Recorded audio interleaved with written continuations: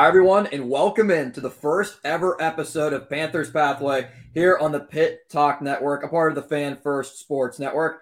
I'm Austin Bechtold, pleased to be with you as your host of our preview podcast, getting you ready for Pitt football games, especially covering all things Pitt athletics, but especially Pitt football in this 2023 season as the Panthers open up the season against Wofford at home at Acrisure Stadium, as it is finally time for football to return to the North Shore, to the city of Pittsburgh. College football is back, and I'm so excited for it. And to preview the matchup and talk about a lot of other different things that have gone on around the football program this past week is Nick Faribaugh of Steelers Now, also a recent Pitt alum, WPTS broadcaster. He called so many Pitt football games, Pitt basketball games, and he just overall is one of the best Pitt insiders that you'll ever know. So, Nick, really appreciate you joining me. Also, the host of Locked On Panthers. Yeah, man. Appreciate you having me on. It's always great to be able to talk Pitt. Obviously I did just graduate, but I've been there. ACC championship, NCAA tournament, man. Got to call those and, backyard brawls. And, it's been a winding journey, man, over the past few years there. But this season, I think, is actually one of the more intriguing seasons I think I can remember in recent memory. I'm pretty excited because it feels like a reset. And you brought me on Locked On Pitt, so I had to return the favor right away. It's great to have you as my first guest to begin this new Panthers Pathway podcast. And there's a new Panther into the program with all eyes gleaming on him. The quarterback, Phil Dracovic, final year of eligibility, Boston College, Notre Dame. A lot that has been in the background of Phil, obviously a Pine Richland product here in the WPIAL. I just see a lot of upside, some potential from Dracovic. He's done some great things with Children's Hospital off the field that has made an impact in the community. His impact on the field for Pat Narduzzi and this current Panthers team this year, after the departure of Keaton Slovis, I think is going to be huge. Yeah, I think he's going to be obviously the most important player, but he's kind of an intriguing player too because of his highs and lows as a college football player. I mean, 2 years ago, we're talking about a guy that probably would have been drafted if he had kept his level of play, but the injuries really just racked up. I don't know. I feel like Dracovic is a really talented player that just has been snake bitten by a lot of injuries, and I think as long as he can stay healthy, man, he can get a pretty solid quarterback. Like he fits the Frank Signe's scheme really well. His frame is so unique for quarterbacks. He's one of the bigger Pitt quarterbacks I can remember. He's about as big as Tom Savage, but obviously he has far more mobility than Tom Savage will. So you can design QB draws, counters, read options with him. He can run. He's got that Josh Allen, Big Ben frame. Got a decent arm that can push the ball down the football field. I think that'll help out when we talk about some of these weapons like Bub Means and Dejon Reynolds and Kanane Mumpfield. I think it'll really accentuate what they do. I think he's got to focus on a few things. I think he's got to rein in some of the off-script stuff. He loves to go off-script because that's what he's really good at. And he is a guy that can extend the play and make magic happen, but I want to see him stand in the pocket sometimes, be able just to kind of read a defense and do that. I feel like sometimes his accuracy can get a little crazy. But, man, I feel like they can get a guy here in Phil Dracovic who is really going to give them a guy that knows the offense. He's a rugged player with toughness. He's the type of guy that will really give you someone that people in that locker room, fans will love to watch and play. I think that's something that's really going to help them just from a standpoint on the football field. I also think, the conundrum with him is the talent is there. The arm talent isn't elite. And when he tries to really put mustard on the ball, that's when he gets erratic. So I think he just needs to know his game. I think that's the other thing. But we've kind of heard the deep ball being a thing in this offense, so expect it to pop, I think. 6'5", 235. And you mentioned some of the weapons that he does have. A lot of returning players. Gavin Bartholomew is somebody that I want to highlight as just an option in the middle of the field. Also, tight ends, you hear it so much and so often, security blanket for the quarterback. And I think those two veterans are going to be able to pair up so much together, as well as a breakout year for me, for Bub Memes, as well as just the overall capabilities that Kanane Mumpfield has. I don't think there could be, depending on how good Phil Dracovic is, I could see a breakout like him to the point where he is Jordan Addison pre-USC, to the point where maybe not the best wide receiver in all of college football, but he has so much talent that I think you can unlock in his skill set to the point where he can be a top 3 wide receiver in the ACC. I truly believe it. Yeah, man. I think the receiver room is interesting. Bud Means specifically is obviously the guy that's been touted up. I'm full on the Kanade Mumfield train, though. I think people are really underrating what Kanade Mumfield is. I think he's going to be their receiver 1 this year. Just because I like the skill set that he brings to the table. He's got that Addison skill set, right? As you kind of mentioned, this route runner that separates. And separators are target getters. And I think that's what, obviously those combat catch guys, a guy like a Bub Means is going to get those opportunities. But just think of that separation, that route running ability, those easy throws. It's the key thing. And Kanade Mumfield is really good at that. Great route runner. I truly believe he's an NFL receiver. I do believe that about Kanade Mumfield. I think he's a guy that will see the next level. He has great routes. At times reminds me in his route running kind of ability of Jerry Jeudy at times. It's kind of just how he sets it up. Now, I'm not saying he's going to be Jerry Jeudy, but I'm saying, there are shades of that.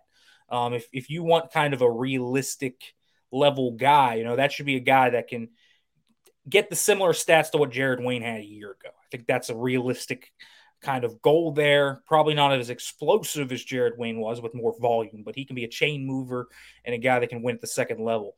Bub Means is going to be your explosive play guy. I think that's the big thing here. I think Bub Means has to break out. And the reason why is he had moments last year, but that game against UCLA in the Sun Bowl was really a coming out party for him. His hands were inconsistent last year. His routes weren't great, and he didn't separate down the football field. But we saw him make some really big contested catches with strong hands and use that athleticism. At Louisiana Tech, this was a guy that averaged over 20 yards a catch. He's an explosive play magnet. And so I think they need him to be that. Let Phil Jurkovec trust a big guy that he can throw it up to whenever he sees one-on-one coverage. And I think they need a third guy to kind of rise up here. They need a third breakout guy. Is that going to be Dejon Reynolds, kind of a guy that's not super fast, but is a silky smooth chain guy, could be a big slot type of guy, but they like Kanade Mumfield in the slot. So it's kind of going to be a conundrum there.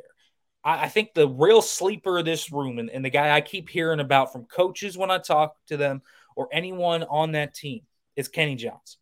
The freshman Kenny Johnson at Dallas Town. He is fast and very fast.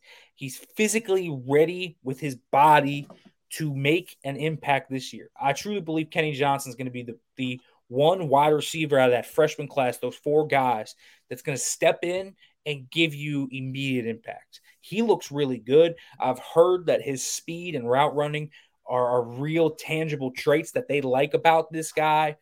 Man, so they need a third guy, maybe even a fourth guy to come out of there. But I think I'd watch Kenny Johnson, and I think Bub Means and Kanade Mumfield will give them a solid enough 1-2 to trust them. It's going to be who comes out as a 3 to really give them a guy to trust. And at the Pitt spring game, I heard a lot of good things about Israel Polk, his route running ability, just kind of the things they were surprised about how well he was adapting to the game as well. And you need the depth, you need the availability for some of these guys, and the more playmakers that Jurkovec has to be able to work with at his disposal, obviously the better, including one being Rodney Hammond. He's going to get the bulk of the carries. No longer is Israel Abanikanda here now with the New York Jets after being a mid-round pick. Derek Davis, though, the transfer, local product, WPIL guy as well, after coming over from the SEC, he's somebody else that I'm keeping an eye on, and Pitt could have another 1-2 punt in the backfield. Yeah, I think you look at the 2 deep, and it's kind of interesting because Derek Davis is technically 4th on that depth chart, but his athleticism and pure speed and his build is just so unique, I think, even in this Pitt backfield. And I think they have a really good backfield. You talk about Rodney Hammond, man. We talk about a guy that has no fear at all in terms of playing the game of football. That's a guy that will lower his shoulder, make any catch, whatever. He is a physical guy that wears a massive chip on his shoulder. He's a smaller dude, but he runs about 3 inches and 20 pounds heavier than he does because he is a physical football player that will run through your face. I think that's the key thing about Rodney Hammond. He just finds the hidden yardage. Not really a guy that's like a super home run hitter. I think he's fast and I think he's quick, but I don't think that's like his strength. I think he's just a guy that pops 12, 15 yards off.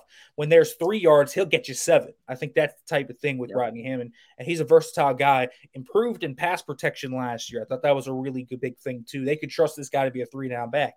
But they have really 4 good backs here. You talked about Derek Davis, the athleticism that guy has. But we got to talk about Daniel Carter now. He's a short yardage back against UCLA. Powerful guy, always pops in the spring. I think we finally will see what he looks like. Sibo Flemister is here. Kind of a different type of player out of Notre Dame. Smart veteran, a gritty guy. When we talk about the types of tropes for lunch pail guy, first in, first out, leader by example, that's Sibo Flemister. Understands what it takes to win in college football and really sets that example. Really good vision, has good explosiveness to break runs. I just think they have a nice punch here. And if they even get injuries here, I think Derek Davis can step up in a big way. I'm still not completely sure about Derek Davis in terms of his lateral movement. It's not that he can't do it. I just haven't seen it yet. I want to see him, make those cuts and be able to set defenders up, press the line. I just haven't seen it yet. And I wonder if it's a part of his skill set. But, man, the straight line speed, the physicality, and the receiving ability, it's all there. On the defensive side of the ball, Pat Narduzzi has stressed it multiple different times. It starts with MJ Devonshire, the Aliquippa product, redshirt senior this year. Everyone knows the pick 6 that he made in the backyard brawl, which was pretty much, Nick, a part of his coming out party this year, to the point where the Panthers could trust him as a lockdown guy, go up against a number 1 wide receiver on opposing ACC teams. But there's a lot of other guys in the defensive back room that I like. Marquise Williams had a good season. A.J. Woods is still here. Still have guys like Javon McIntyre. McIntyre, a younger guy, now a redshirt sophomore, looking for an even greater role, an emo chip charter product. There's so much to like about this team in the secondary, to the point of emphasis previously was always, okay, front 7, defensive line, all the guys that Pitt has had drafted on the defensive line in the last couple of years. Kalijah Cansey is no longer here. Servassier Dennis is no longer here. Who are some other guys in the linebacking core that we should look out for? And also, what's your thoughts on the secondary? Another year for that group together. Yeah, man, you talk about that secondary, a group that at corner is pretty old in terms of who they have there, right? You can trust Marquez Williams and A.J. Woods and MJ. Those are guys that have been in this thing for 5 or more years now. So you're going to lean on that when you have a young front, young defensive ends specifically, young safeties, 2 young safeties. But I'll tell you what, keep an eye on Javon McIntyre. I'm telling you, this guy's the next big safety out of this room, replacing Brandon Hill. They've been on a nice run there at safety from Jordan Whitehead to DeMar Hamlin to Brandon Hill. Javon McIntyre is going to take that mantle. This guy loves contact. He loves hitting. He's a ball hawk. He's a guy that has grown so much. And when you talk to coaches about him, it's how the game has slowed down for him. He's just ready to play now. When he was playing sparingly and getting snaps here or there, the game would be a little slow. He'd be out of position, and guys would be like, okay, you're feast or famine right now, but now it's a lot more feast. And he's got great athleticism. The guy is a freak athlete. Like, I think that's what people don't realize about him. He is going to test out of the water whenever that time comes, and teams should really be fearful of that when they're testing that safety room. I think PJ O'Brien is back there too. That'll be interesting to see. But I think the key in terms of the starting safeties is they're just going to have to work with their corners. It's going to be man coverage a lot, but they're going to have to step up and take that mantle. PJ O'Brien's been a feast or famine guy as well. Big hitter, guy that plays with his heart on his sleeve, lots of emotions, trash talking type. I like that type. I like having swagger. I think PJ O'Brien's this ball of energy in a good way that'll help this team. Steph Hall had a really good camp too. I'm interested to see where he kind of fits in. But I'll tell you what, another guy in this secondary, Rylan Gandy. I think that's another guy to look at. Redshirt freshman. Really impressed Pat Narduzzi last year of how quickly he came on. Man, he's a good player too, ball hawk. They didn't have these redshirt seniors here. Ryan Gainey would start. He's a good player. He'll play enough in this ACC season. He'll be your second outside corner, with AJ Woods obviously being the main guy and being the guy in the Delta. But if you're looking at guys in that linebacking core now, we're talking about guys that can step up in that linebacker room. I think the easy answer, and it's a guy that is a WPIL guy, it's Braylon Lovelace. This is a guy out of Leechburg, pretty sparingly recruited. Virginia Tech was really the only other high major offer he had alongside Pitt. Grew up a Pitt fan.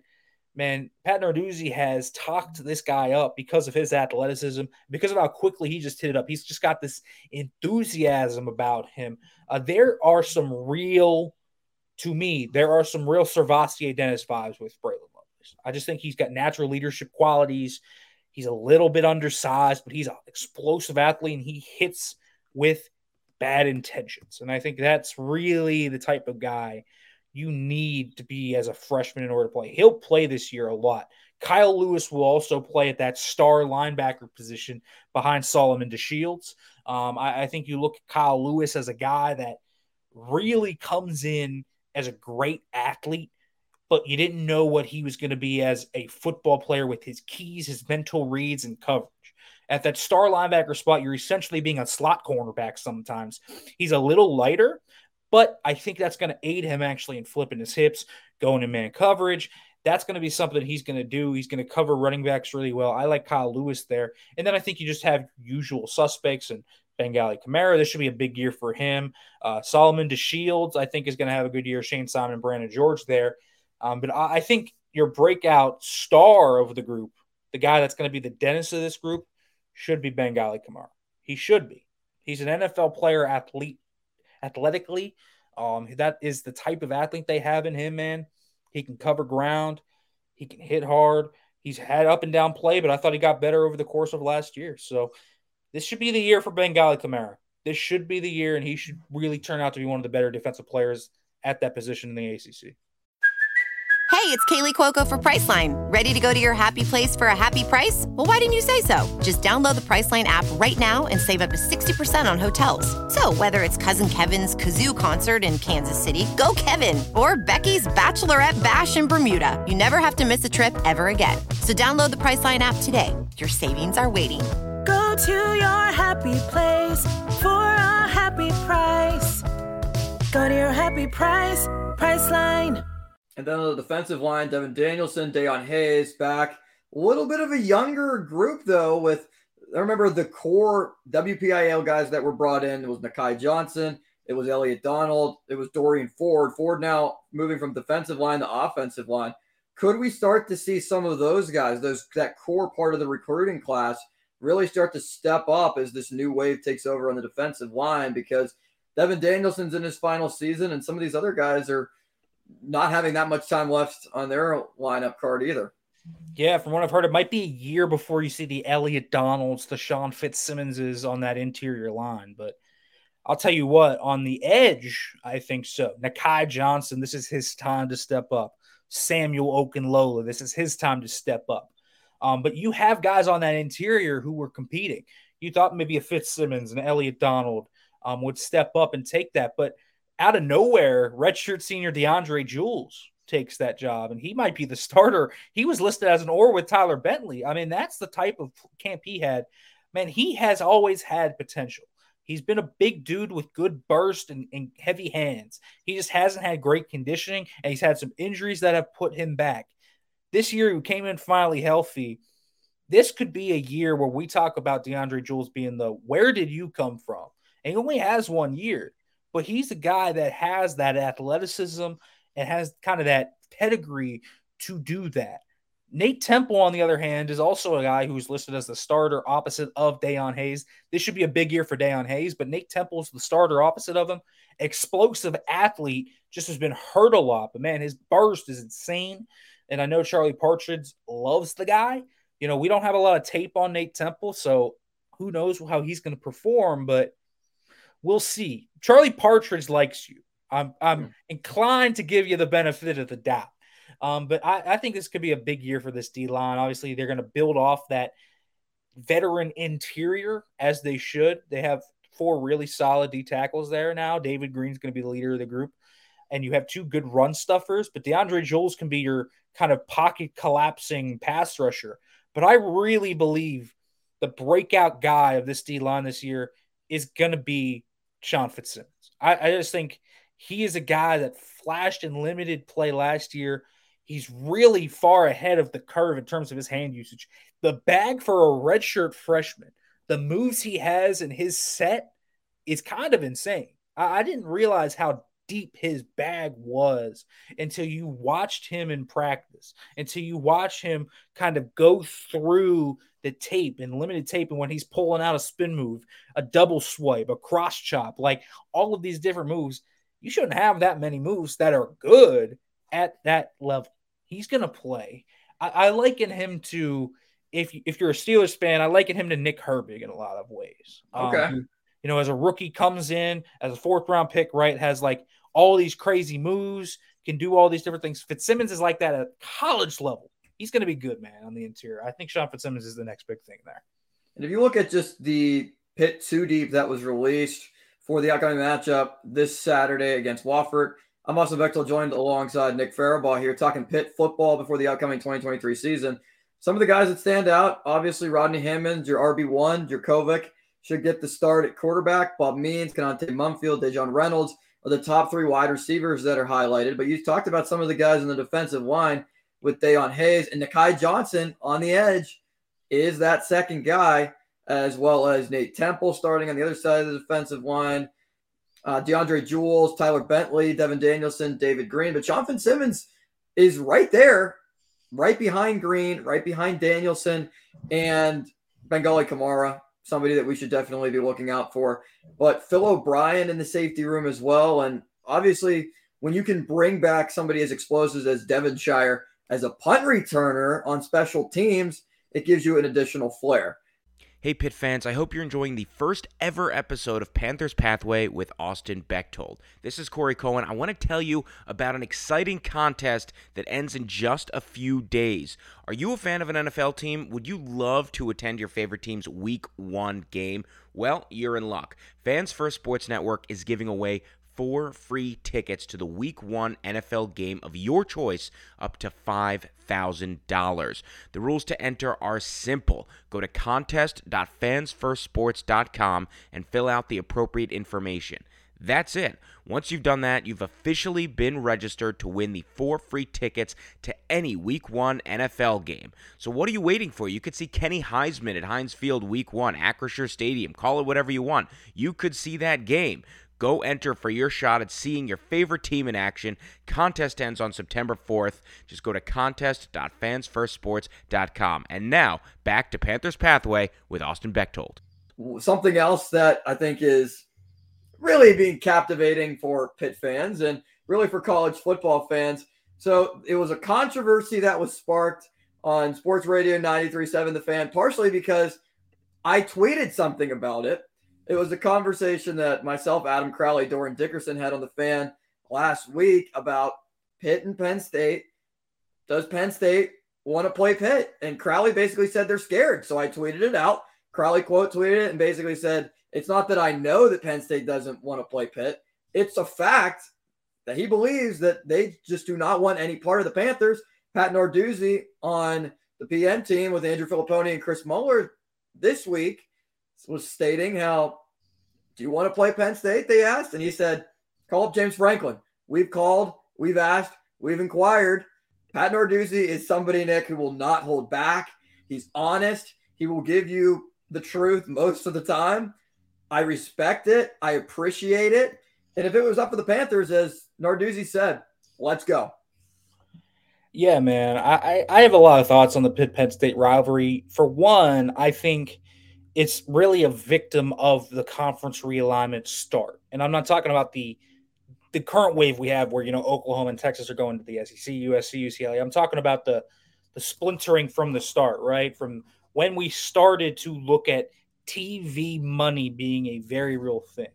This rivalry ended in terms of playing every year back when it did, when Pitt went to the Big East, largely because of those motivations. And so now everything that surrounds this rivalry is about that. It's about, okay, what benefit does it have for me in terms of what Penn State has? Because Penn State has built themselves a massive brand in the Big Ten. And so I look at Penn State and say, they really don't need Pitt in terms of recruiting, right? They get the WPIAL kids already. Right. I think it's a great money driver, though, in terms of TV ratings. That when they played for 4 years, those were among the highest rated games for both teams. Even when you looked at Penn State, they played Ohio State and Michigan and in those marquee teams, man, Pitt was up there with some of those games. They sold out Beaver Stadium. They sold out Heinz Field. So there's a benefit certainly for Pitt. But even for Penn State, there's 3 benefits to me. The money I think you get in from TV ratings and actually hosting the game is big. The second part of it is that, man, it's a college football tradition. Like, some things just don't need to be about pure monetary value to a program, right? Like, the backyard brawl does make a lot of money for Pitt and WVU, but that's not why they need to play each other. They need to play each other because what makes college football so great and so different from the NFL or anything else is that we have these regional rivalries that don't really exist elsewhere on that plane. It's one of the greatest things in college football, and it's what made college football so great to start. I want to see all those rivalry games played. I want to see Pitt, Penn State. I want to see Oklahoma, Oklahoma State. I want to see Texas, Texas A&M. Like, I want to see all of those great historical rivalries be played. And so Pitt, Penn State is just a victim of the money first kind of era. Listen, I think that there is a factor in terms of Penn State looking back at 2016 and obviously realizing they lost to Pitt, and that was the reason why they didn't make the college football playoff that year, because Pitt beat them. Are they probably scared to lose to Pitt? Yeah, it would suck for them to lose to Pitt. They're scheduling Syracuse, though. They don't need to be scheduling Syracuse. Pitt is a 100% better game for them than Syracuse. They get far more benefit from Pitt than Syracuse. So, I mean, there's a number of factors to this, man. Pitt and Penn State should play every year, but I have zero expectations of that actually happening. I wish it did, because I think college football is built on great rivalries, and I think Pitt Penn State could be a great rivalry. It definitely should be played every year, and I think a lot of the notion, at least on the Penn State side, or at least from Pitt observers, as to why Penn State doesn't want it played, it's Sandy Barber did not want to basically cooperate with Pitt, work with Pitt, and try to get something going. Well, now Pat Kraft is the vice president of collegiate athletics, and Pat Narduzzi and Pat Kraft have a good relationship. Narduzzi was saying he likes Pat. He's a good guy. But again, you should ask James Franklin. It makes me think Narduzzi really opened my eyes wide to this whole entire thing when he basically pointed the finger at Franklin and said he basically, at this point, is the roadblock. I'm sure the players would want it played. Why wouldn't they? Why wouldn't they want the competition and want the possibility to go out there and beat people that, I'm sure a lot of them played against either in high school. A ton were recruited by the same entire school. There's clearly a reason you picked Pitt over Penn State, or you picked Penn State over Pitt, whatever particular program that it was that you decided to join. And still, it's the notion of what it should be played, because what it means, what it represents for the region. And I think that, as you talked about, money gets so much involved.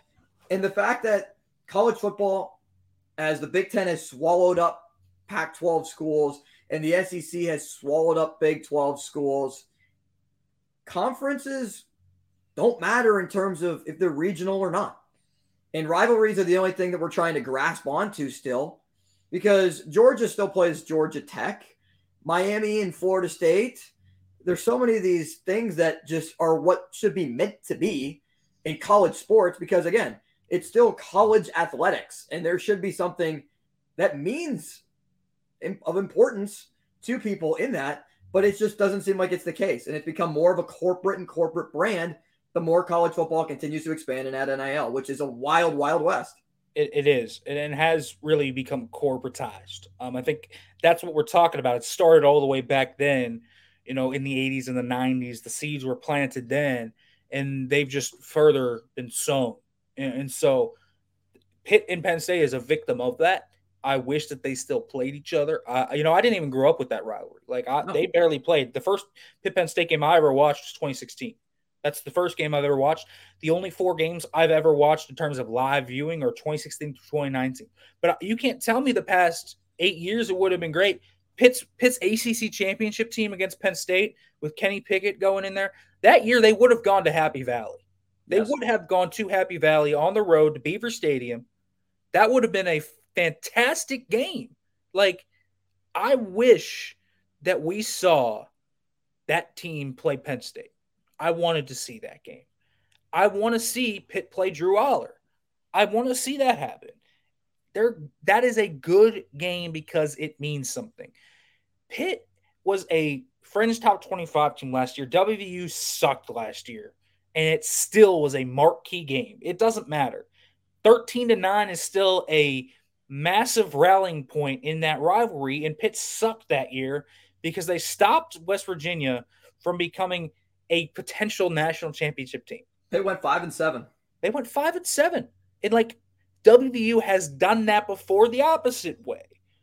That is a good thing. That is a good rivalry. Yes, Penn State would probably win most of those games. We understand that. Penn State is a marquee program. They are. Pitt isn't quite on that level yet, but Pitt now back-to-back top 25 finishes. Listen, a Pitt-Penn State game in this age with the stuff Pat Narduzzi has built at Pitt, man, that is a top 25 matchup potentially in week 2. And you're telling me that Penn State can't get gain from that? I'll tell you this, Penn State gets less gain from playing, for example, Indiana, from playing Purdue, from playing Northwestern, Illinois, than they do from playing Pitt. That's the thing. And those are obviously conference games. But I feel like if you embrace the rivalry and what college football meant at its essence at first and what made it so popular, it should be a game that's played. But obviously the Overton window in terms of what college football is and what teams want, what conferences want, has shifted so dramatically at this point that it's just unlikely to happen. So it's great to actually see what Pitt and West Virginia have done and what seems to be them protecting a rivalry that really should exist. Our friend Jim Hammond of Panther Lair tweeted something that was pretty fascinating today. Over the last 5 years, the last 5-year total, Pat Narduzzi, 41-22 with a conference championship, 2 division championships, 2 top 25 finishes, no losing seasons, 6-11 versus ranked teams, a 2-2 bowl record, 2.5 first-round picks. He counted Jordan Addison as a half a first-round pick, which, I mean, he was with Pitt for the majority of his college career. 16 NFL draft picks, 1 top 25 recruiting class, a Heisman finalist, and 4 consensus All-Americans, compared to James Franklin, 42-19, no conference championships, no division championships, because this is only the past 5 years, nothing from 2016. 3 top 25 finishes, 1 losing season. That was the COVID year, was an absolute disaster for Penn State that year. 7-13 against ranked teams. A lot of that's Ohio State and Michigan. 2-2 in bowl games, 4 first-round draft picks, 31 total draft picks, 5 top 25 recruiting classes, 1 consensus All-American, no Heisman finalist, which, if you look at it, I would take Pat Narduzzi. Yeah, I mean, I think there's some context missing there because I do think that there's a lot of context missing. I think naturally Penn State plays a tougher schedule in the Big Ten than Pitt does in the ACC. But I do think that it shows a level of consistency from Pitt as a program that makes you think that would be a really good game just about every year. Now, yeah, there's 51-6, and that was obviously a really bad game, but that was a really bad Pitt team too. That team was not good. But 2019, I mean, Pitt wasn't that good of a team, but Kenny Pickett went into Happy Valley and nearly led Pitt to a win that year. I just think that, even in these times, if you had shifted another 4-game set from 2020 through 23, man, you would have gotten 2 Kenny Pickett versus Sean Clifford games, including the ACC championship team, instead of Pitt playing anyone that year that didn't matter. Okay, instead of playing Western Michigan in a home, they played Penn State. I would have rather done that as a Pitt fan. I don't see the value in that. And so I want to see that because there's money to be made. It's a great rivalry, and these teams, Penn State has a leg up on Pitt as a program. There's no doubt about it. But man, in recent memory, I mean, these would have been good games that they would have been. The Penn State players, I do not believe are scared. I don't think most of the coaching staff is scared. Maybe Franklin, administration. But if you would slot Pitt into this schedule right now, instead of West Virginia, the aspirations in Happy Valley this year are playoffs. After winning the Rose Bowl last season, all the success that the team had, 2 losses, a great, and I mean, fantastic group of freshmen that are now sophomores, including Nick Singleton, Katron Allen, Abdul Carter at linebacker, and Drew Aller, the sophomore quarterback. If you put Pitt up against that group and Pitt won, Penn State is automatically out of playoff contention because they got Ohio State on the road, Michigan at home. Many people believe that Ohio State is in a transitional period at quarterback and that Michigan is the best team in the Big Ten. They lose one of those games and then win the Big Ten championship, they're in. If they drop to Pitt, they're out. And I think that's what's so enticing to Pitt. Pitt has very little to lose in this series, but because Penn State is viewed as the alpha and the big dog in this whole entire series and in the state, that if they have one slip up, it's all over for them because the aspirations are so much higher and the expectations as well. Yeah, and listen, they do have – I think what they have in the Big Ten is they have a lot of these teams – you know, when we ignore the Indianas and the Northwesterns, Purdue, Rutgers, those teams that traditionally don't perform well. They've had good years in recent memory, but teams that kind of stay at the bottom of the Big Ten. When we talk about those middle tier teams like Wisconsin, like Michigan State, like those teams, like I think Penn State often has a harder slog through the Big Ten, and that's not even including Ohio State and Michigan, right? Like that's something that I understand. They don't want another like, okay, they play Pitt. Well, Pitt this last year was what they finished 24th in the AP, and so you would have to face another top 25 team. They would have had to face the ACC champions in 21, and who knows if Pitt is a perennial 9-win team now. That's what they are. That is another Wisconsin on their schedule, basically. And I understand wanting to run from that because we've seen teams in polls and college football playoffs be rewarded for playing cupcake schedules. I think that's another factor in it. They don't play a tough schedule. Think about the guys that Georgia play out of conference. Georgia Tech isn't any good. And then it's just a bunch of Alabama plays Mercer. You know, yeah. But I like the fact that Georgia still plays Georgia Tech, and like Georgia Tech has everything to gain in that rivalry, and Georgia has everything to lose, but they still play it. But it's a different dynamic than what obviously Pitt and Penn State would be, because Penn State, while better than Pitt as a program, is not so demonstrably better right now as a program than Pitt, to where they could lose that game on a given year. That is a truth. They could be an 11-1 team, a top 10 team, but if Pitt is a 9-3 team to an 11-1 team, that 9-3 team many times can easily win that game. That's another tough game on their schedule. It's the rivalry elements of it and the rivalry elements of college football that made it great in the first place, and it's the reason why it should be played. It's a great rivalry. Pitt, Penn State, and West Virginia, all three of those teams should play each other every year.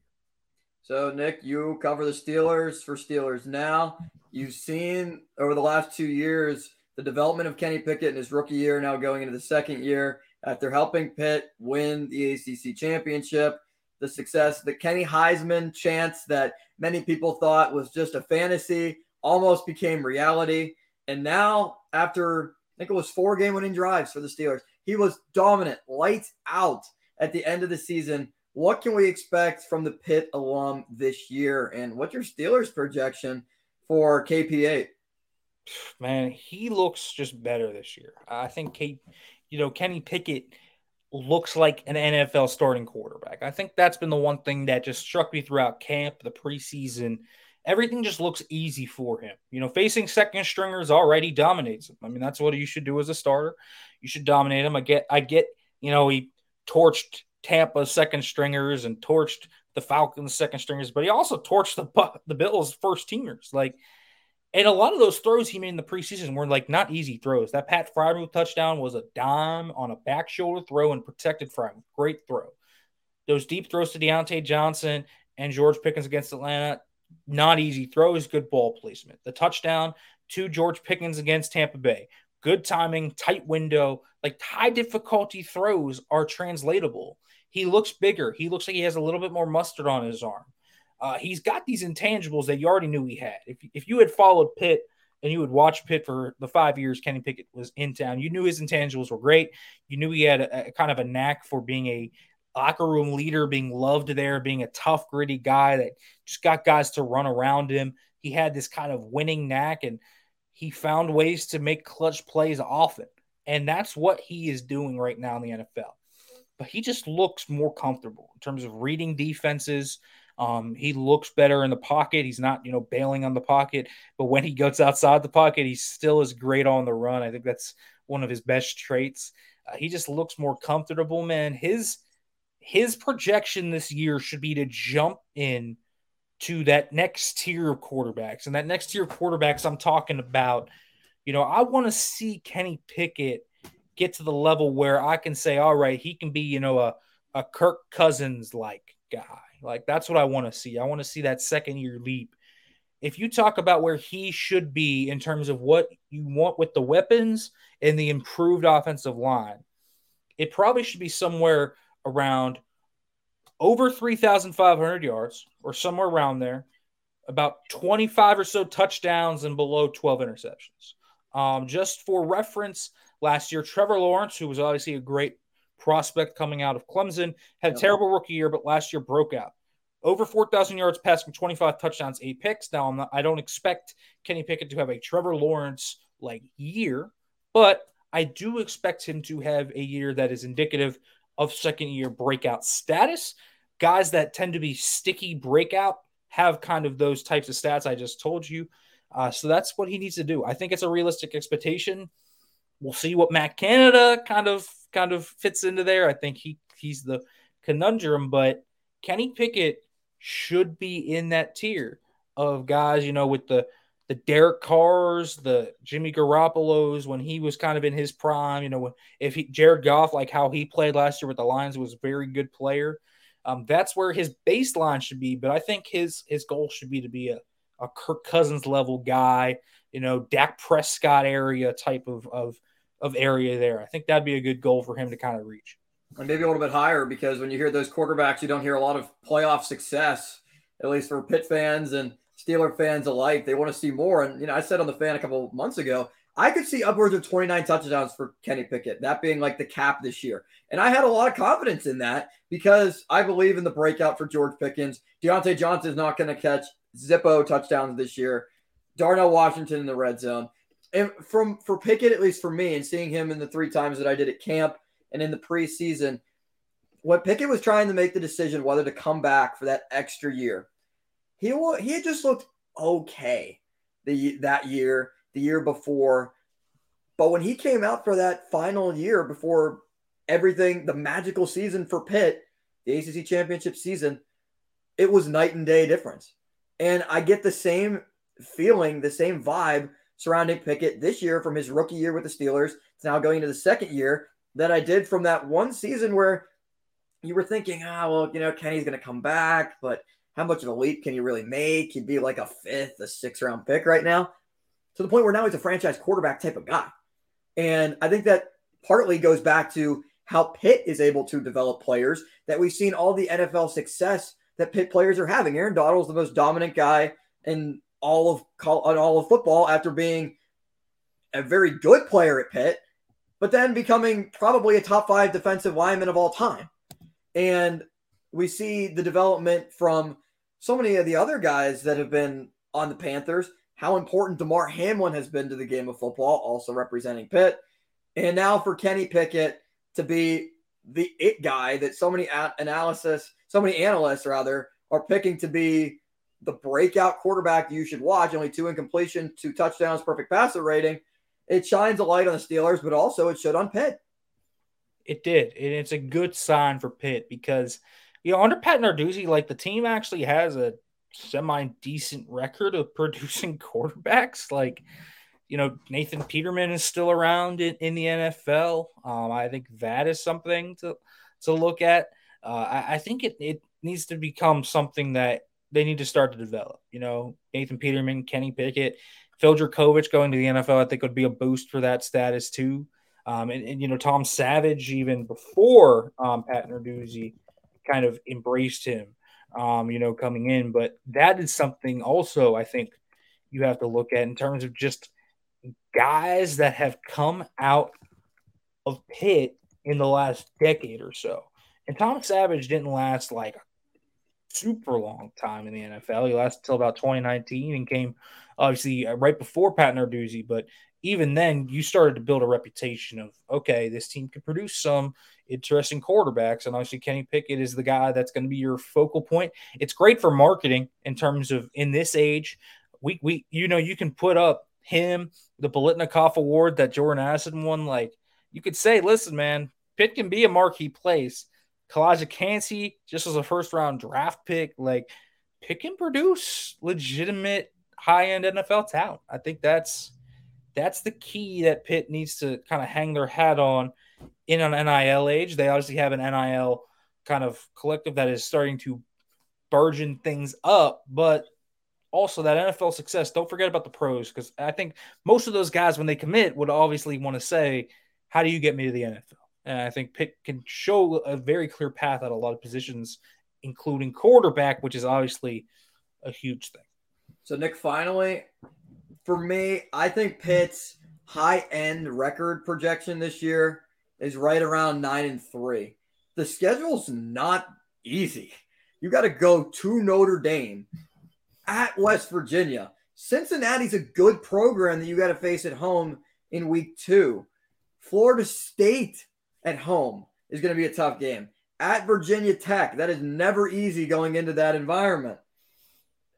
8-4, I think, is probably the spot that I have the Panthers slotted in, with a bowl game that at that point in time I think will be kind of winnable. But when you have Florida State, I don't care where that game's going to be played. The expectations for them this year, I think they're a little bit overrated. They need to show me more to truly have top 10 status in my mind.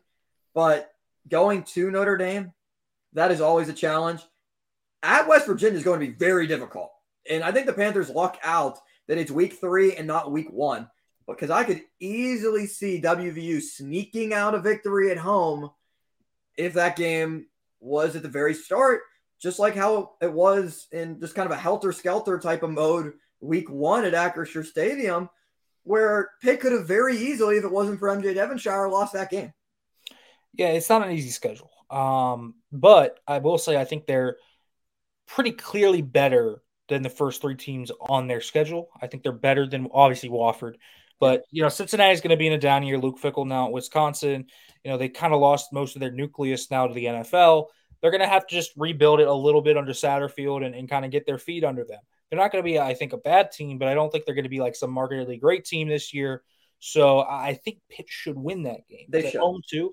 WVU, I think, is still a team that I have too many questions about. Pitt should be better than them. I know it's in Morgantown and a rivalry game, but realistically, if we're talking about on-field paper results, and not everything plays out like an on-field paper look at things, but Pitt should win that game. I just think you look at the schedule, and I think there's a lot of teams Pitt is better than, or at least certainly equal to. Let's be real. Drake May coming to Acrisure Stadium is going to be a tough game. That right after that, I think that's going to be tough. But Pitt's probably better than Virginia Tech, even though they're going to Blacksburg. Louisville is a team that I think is a sleeper team, but Pitt should probably at least be even with that group.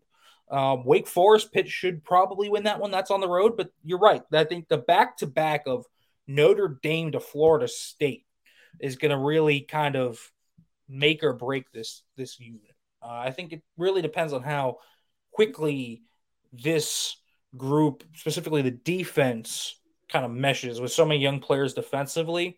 I think that's going to be the big thing, and how quickly Pitt can get up to speed on it.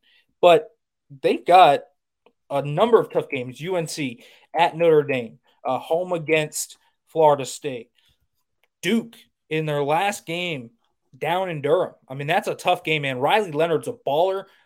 Elko has that team really well coached. They've got more talent finally now. He's got his players in there. That Duke team is a tough group. You know, they're not going to be some elite unit, but they could definitely be a fringe top 25 team with a future NFL quarterback at the helm and Riley Leonard. I mean, it's not going to be an easy run for this team. But the high-end result to me is, okay, let's say Pitt wins the games they're even against, wins the games they should, and sneaks one away from one of those top 25 teams. I think their ceiling is probably 10-2. I think that's a realistic ceiling if you say, okay, these things go right, you play really well, boom, boom, boom. Realistically, I agree, though, with you. I think 8-4 feels about right. You lose some, maybe you steal a game for one of those ranked teams, you lose a game or two you shouldn't. But I feel like 8-4 feels about right. This feels like a transitional year in a large way for this team, too, anyways. You know, I know with Phil Dracovic being a senior quarterback, you want to win there since this is his last year, but it does feel like a group that really needs time to mesh and probably won't hit their stride till later in the year. Yeah, and just listing off those teams, I overlooked North Carolina right off the bat, who's 21st in the country, and the Syracuse game is on the road being played at Yankee Stadium. So, I mean, that's a lot of different intriguing matchups for Pitt, and really one of the toughest schedules that I can remember in recent memory that did not include Clemson on it especially. But, Nick, really appreciate you joining me. Where can we find you on social media? Hey, guys, you can follow me on Twitter at Nick_Fairbaugh. If you want to there, make sure to check it out. I'm talking Pitt, of course, over there, and that's football, basketball, whatever you may want.